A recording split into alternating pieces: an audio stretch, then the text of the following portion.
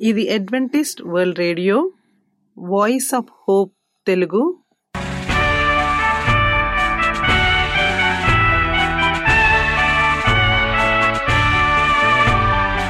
ప్రపంచమంతా క్రైస్తవ సందేశములు ప్రసారము చేయుచున్న అడ్వెంటిస్ట్ మీడియా కేంద్రము.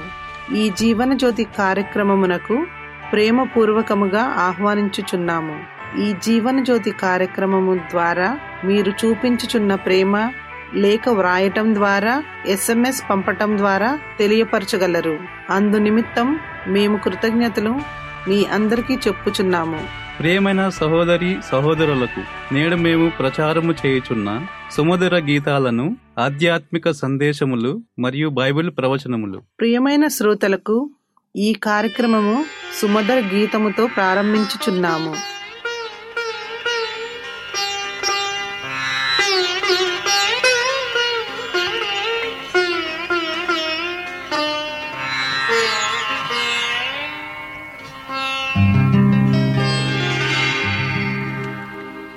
పరిశోధ పరిశోధ పరిశోధ ప్రభువా, వరదూత లైనా నింపగలరా. పరిశోధ పరిశోధ పరిశోధ ప్రభువా, వరదూత లైనా నింపగలరా. పరిశోధ పరిశోధ పరిశోధ ప్రభువా.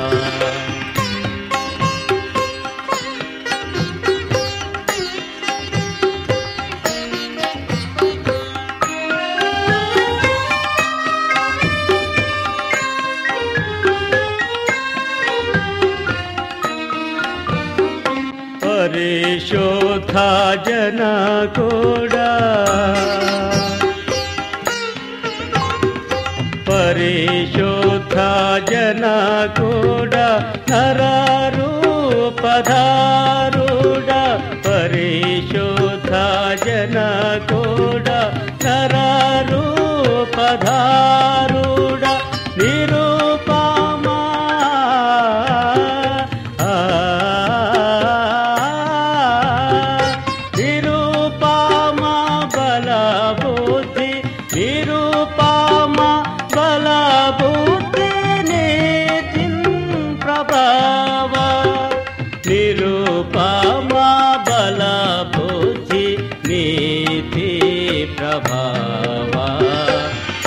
పరిశోధ పరిశోధ ప్రభువా.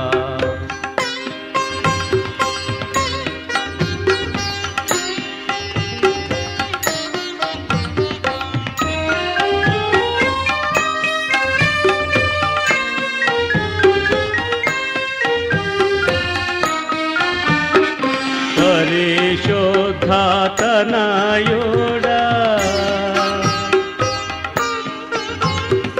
పరిశోధ తనయుడ, నరరూపధారుడ. పరిశోధ తనయుడ, నరరూపధారుడ. నరులను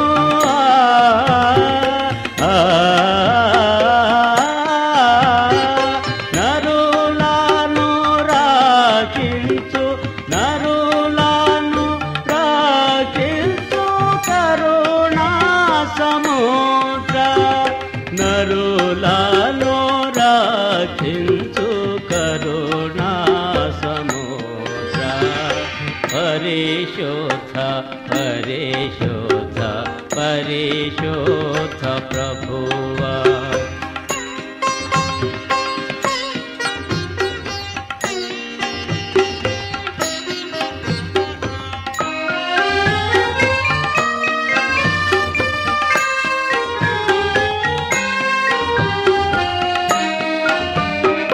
జనక కుమారాత్మా, జనక కుమారాత్మా,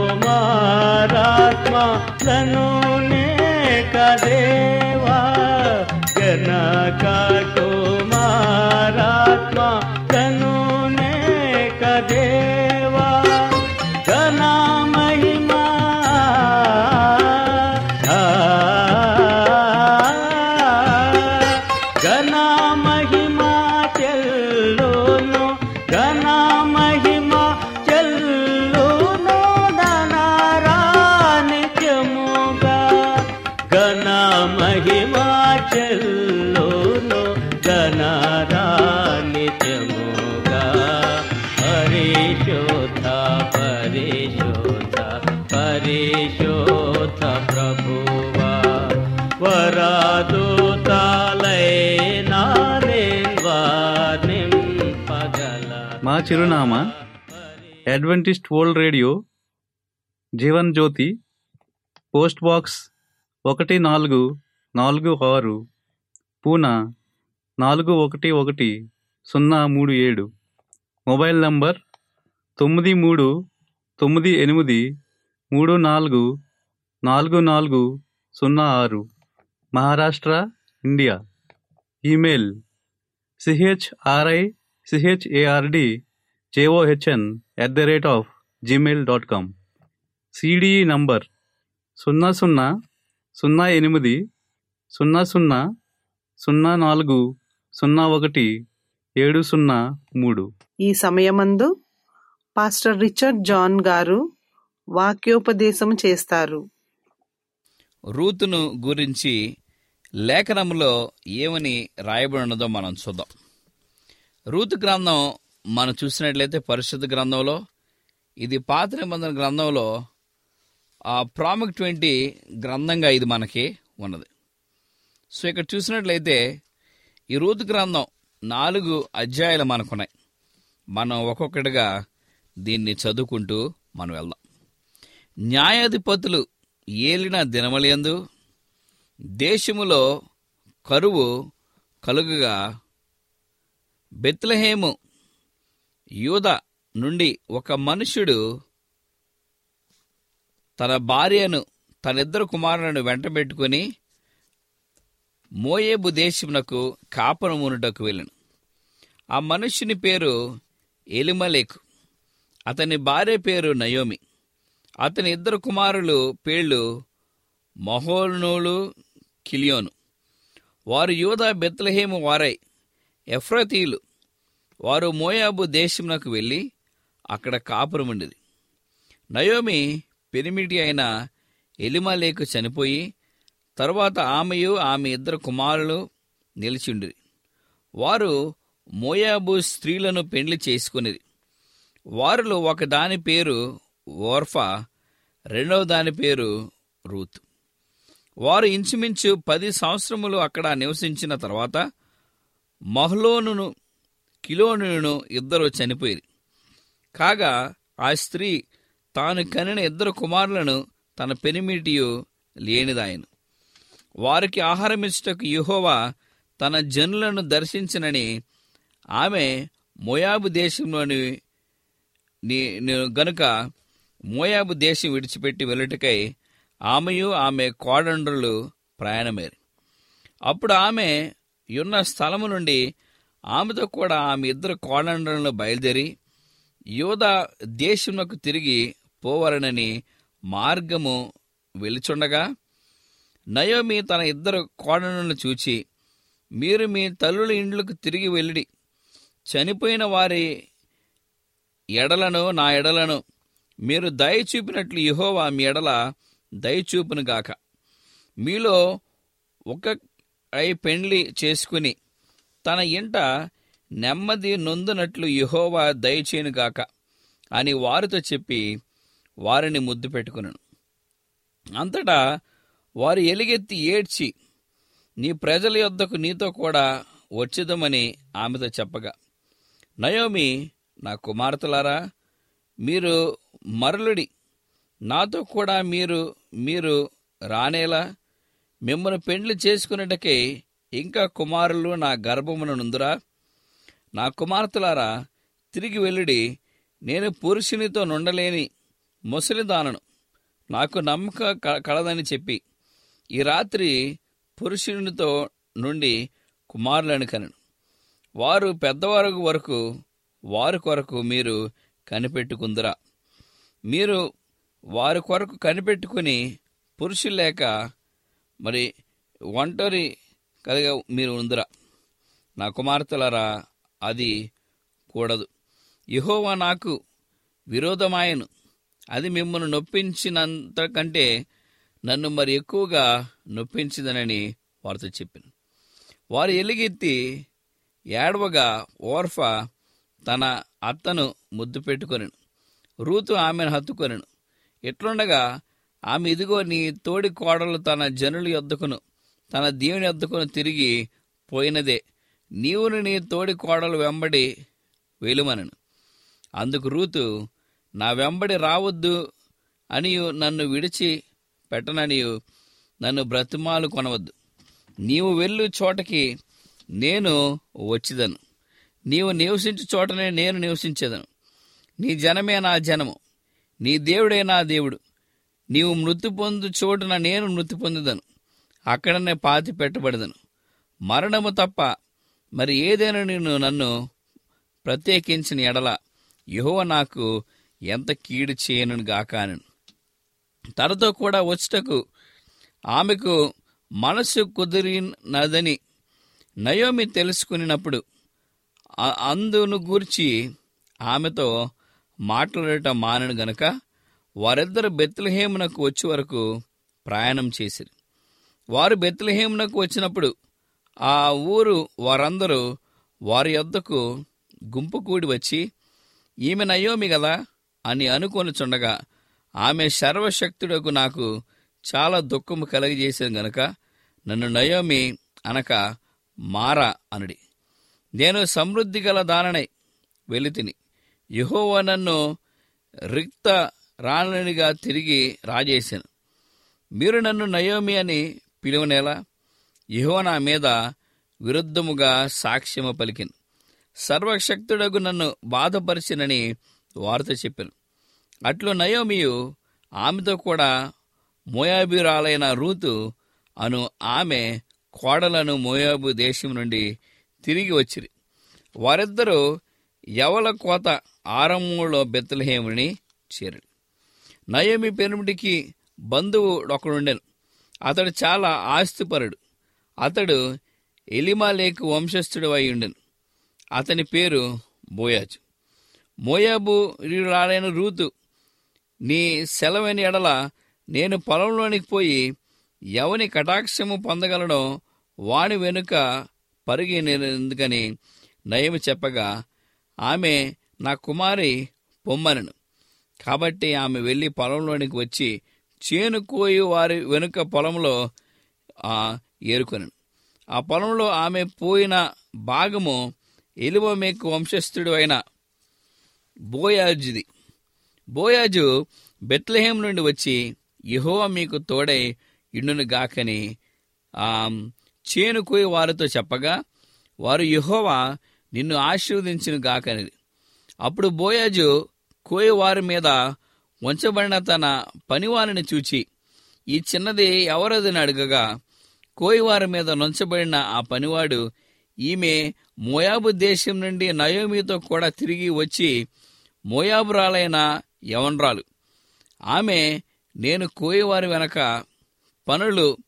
వనుల మధ్యన ఏరుకొని కూర్చుకొని చుంటకు దయచేసి నాకు సెలవిమ్మని అడిగాను. ఆమె వచ్చి ఉదయం మొదలుకొని ఇది వరకు ఏరుకొను చుండెను. కొంతసేపు మాత్రము ఆమె ఇంట కూర్చుండెనని వాడు చెప్పాను. అప్పుడు బోయాజు రూతుతో, నా కుమారి, నా మాట వినుము. వేరొక పొలములో ఏరుకొనుటకు పోవద్దు, దీనిని విడిచిపోవద్దు. ఇచ్చట నా పని కత్తెల యొద్ద నిలకడగా ఉండుము. వారు కోయు చేను కనిపెట్టి వారిని వెంబడించుము. నిన్ను ముట్టకూడదని యవనస్తులకు ఆజ్ఞాపించి ఉన్నాను. నీకు దాహమగునప్పుడు కొండల యొద్దకు పోయి పనివారి చేదిన నీళ్లు త్రాగమని చెప్పాను. అందుకు ఆమె సాగిలపడి తల వంచుకుని, ఏమి తెలిసి పరదేశినైనా నాయందు లక్ష్యముంచినట్లు నీ కటాక్షము కలిగినో అది చెప్పగా, బోయేజు, నీ పెనిమిటి మరణమైన తర్వాత నీవు నీ అత్తకు చేసినదంతయో నాకు తెలియబడిను. నీవు నీ తల్లిదండ్రులను నీ జన్మభూమిని విడిచి ఇంతకుముందు నీవు ఎరుగని జనమునొద్దకు వచ్చితివి. యెహోవా నీవు చేసిన దానికి ప్రతిఫలమిచ్చుచు, ఇశ్రాయేలు దేవుడని యెహోవా రెక్కల క్రింద సురక్షితముగా నున్నట్లు నీ వచ్చితివి. ఆయన నీకు సంపూర్ణమైన బహుమానిచ్చినని ఆమెకు ఉత్తరమిచ్చాను. అందుకామె, నా ఏలినవాడా, నేను నీ పని కత్తులలో ఒక దానను కాకపోయినను నీవు నన్ను ఆదరించి నీ దాసులుగా నా యందు ప్రేమ కలిగి మాట్లాడుతీవి గనుక నా యెడల నీకు కటాక్షము కలుగనిమ్మని చెప్పాను. బోయాజు, భోజన కాలమున నీవిక్కడికి వచ్చి భోజనము చేసి చిరకలో నీకు నీ ముక్క ముంచి తినమని ఆమెతో చెప్పగా, చేను కోయి వారి యొద్ద ఆమె కూర్చుండెను. అతడు ఆమెకు పేలాలు అందియగా ఆమె తిని తృప్తి పొంది కొన్ని మిగిల్చెను. ఆమె ఏరుకొనుటకు లేచినప్పుడు బోయాజు ఆమె ఆ పనుల మధ్యన ఏరుకొనితూ వచ్చెను. ఆమెను అవమానపరచుకుడి, మరియు ఆమె కొరకు పిడికెలు పడవేసి ఆమె ఏరుకున్నట్లు విడిచిపెట్టుడి. ఆమెను గద్దెంపవద్దని తన దాసులకు ఆజ్ఞాపించెను. కాబట్టి ఆమె అస్తమయం వరకు ఆ చేనులో ఏరుకొనుచు తాను ఏరుకొనిన దానిని దూలకోట్లగా, అవి దాదాపు తూమెడు ఎవలు ఆయను. ఆమె వాటిని ఎత్తుకొని ఊరిలోనికి వచ్చినప్పుడు ఆమె అత్త ఆమె ఏరుకొనిన వాటిని చూచెను. ఆమె తిని తృప్తి పొందిన తర్వాత తాను మిగిల్చిన దానిని చూపించి ఆమెకిచ్చెను. అంతటా ఆమె అత్త ఆమెతో, నేడు నీవెక్కడ ఏరుకొంటివి, ఎక్కడ పని చేసితివి, నీయందు లక్ష్యముంచిన వాడు దీపబడునుగాక అనగా, ఆమె తాను ఎవరిని యొద్ద పని చేసినో అది తన అత్తకు తెలియజెప్పి, ఎవని యొద్ద నేడు పని చేసి తినో అతని పేరు బోయాజనను. నయోమి బ్రతికిన్న వారికిని చచ్చిన వారికిని ఉపకారము చేయుట మానని, ఇతడు యెహోవా చేత ఆశీర్వదించబడునుగాక అని తన కోడళ్లతో అనెను.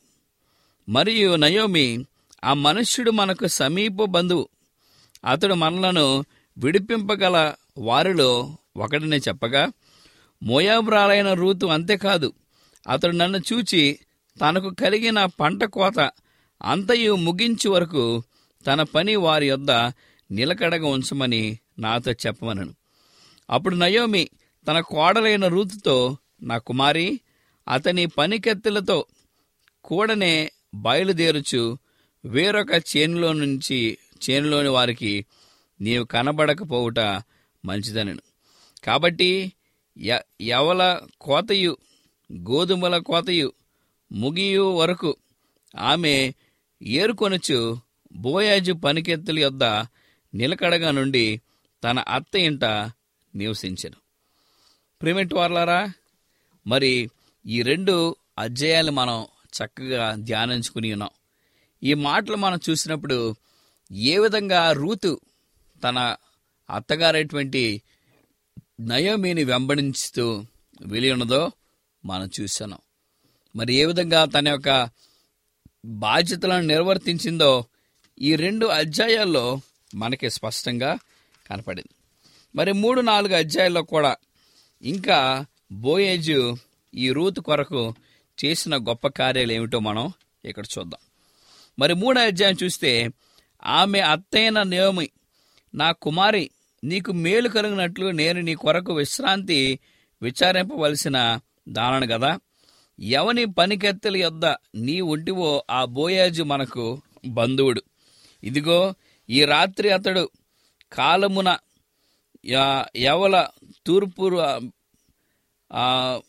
తూర్పు రాబంటి పోచున్నాడు. నీవు స్నానం చేసి తైలం రాచుకుని నీ బట్టలు కట్టుకుని ఆ కాలమునకు వెళ్ళు. అతడు అన్నపానములు పుచ్చుకొనుట చాలించి వరకు నీవు అతనికి మరుగైయుండు. అతడు పండుకొనిన తర్వాత అతడు పండుకొనిన స్థలమును గుర్తెరిగి లోపలికి పోయి అతని కాళ్ళ మీదనున్న బట్టలు తీసి పండుకొనవలను. నీవు చేయవలసిన దానిని అతడు నీకు తెలియజేయనని ఆమె తనగా, ఆమె నీవు సెలవిచ్చినదంతయు చేసేదనని చెప్పి ఆ కాలమునొద్దకు పోయి తన అత్త ఆజ్ఞాపించినదంతయు చేశాను. బోయేజు మనస్సు సంతోషించినట్లు అన్నపానములు పుచ్చుకొని లోపలికి పోయి ధాన్యపుకు యొద్ద పండుకొనినప్పుడు ఆమె మెల్లగా పోయి అతని కాళ్ళ మీదనున్న బట్ట తీసి పండుకొనెను. మధ్యరాత్రి యందు అతడు ఉలికిపడి తిరిగి చూసినప్పుడు ఒక స్త్రీ అతని కాలి యొద్ద పండుకొని ఉండెను. అతడు నీవెవరు అని అడగగా ఆమె నేను రూతు అని నీ దాసురాలని, నీవు నాకు సమీప బంధువుడు గనుక నీ దాసురాలి మీద నీ కొంగు కప్పుమనగా అతడు నా కుమారి, యెహోవా చేత నీవు దీవెన నొందిది దానవు. కొద్దివారనే గాని గొప్పవారనే గాని యవనస్తులు నీవు వెంబడింపక యునుట వలన నీ మునపటి సత్ప్రవర్తన కంటే వెనకటి సత్ప్రవర్తన మరి ఎక్కువైనది. కాబట్టి నా కుమారి భయపడకము, నీవు చెప్పినదంతయు నీకు చేసేదను. నీవు యోగ్యురాలు అని నా జనులందరూ ఎరుగుదురు.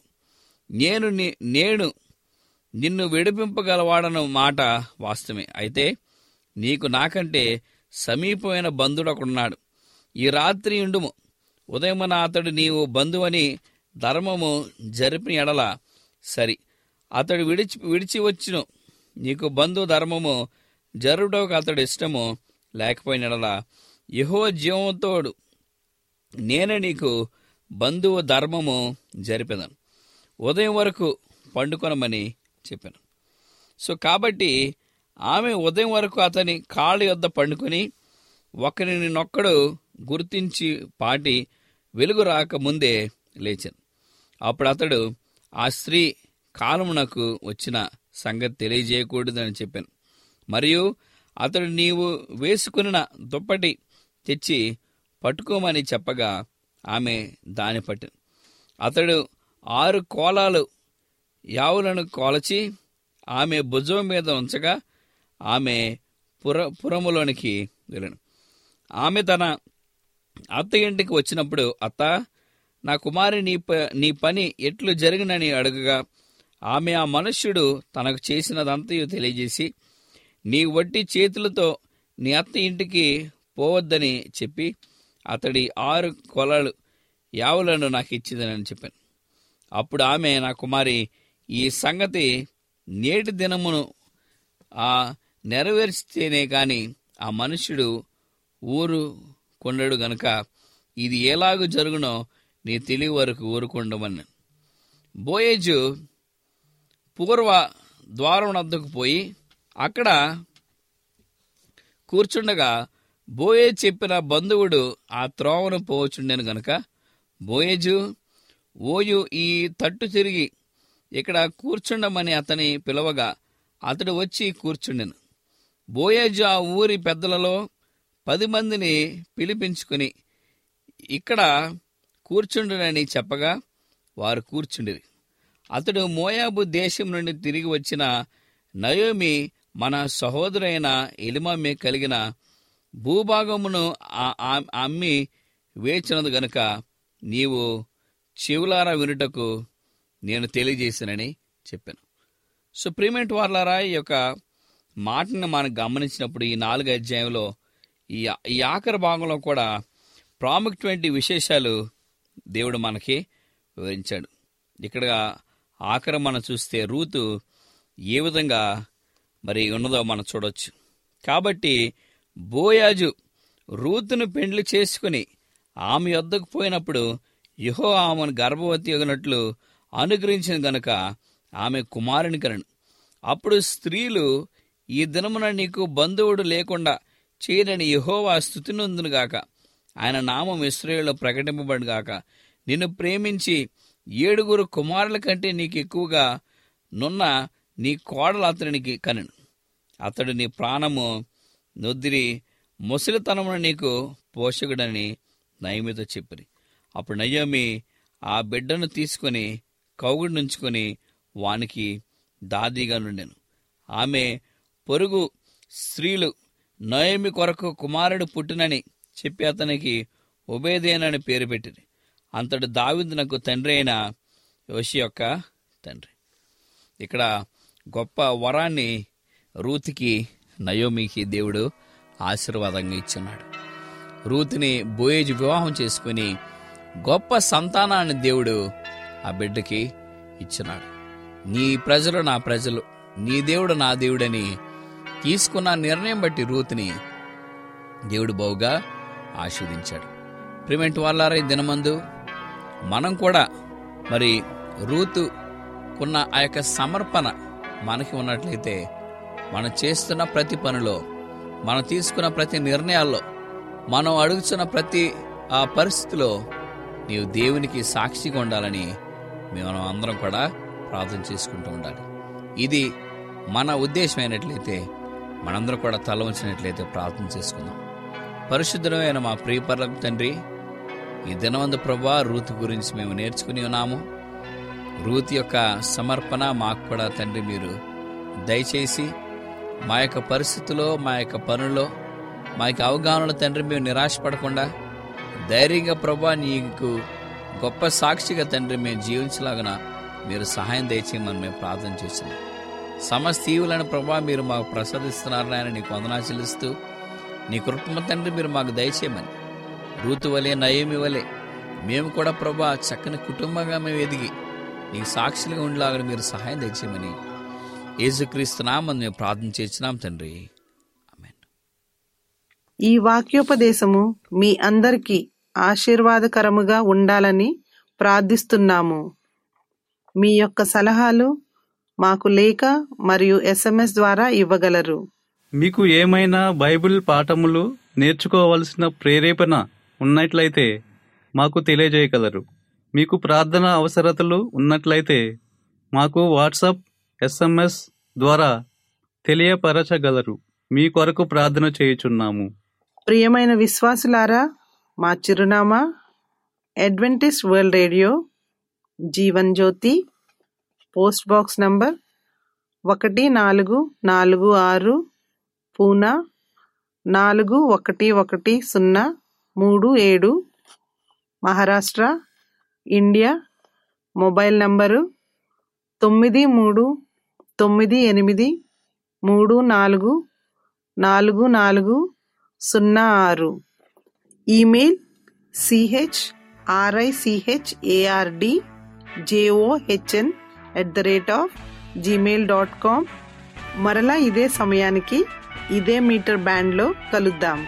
అంతవరకు సెలవు. దేవుడు మిమ్ములను, మీ కుటుంబాలను దీవించునుగాక.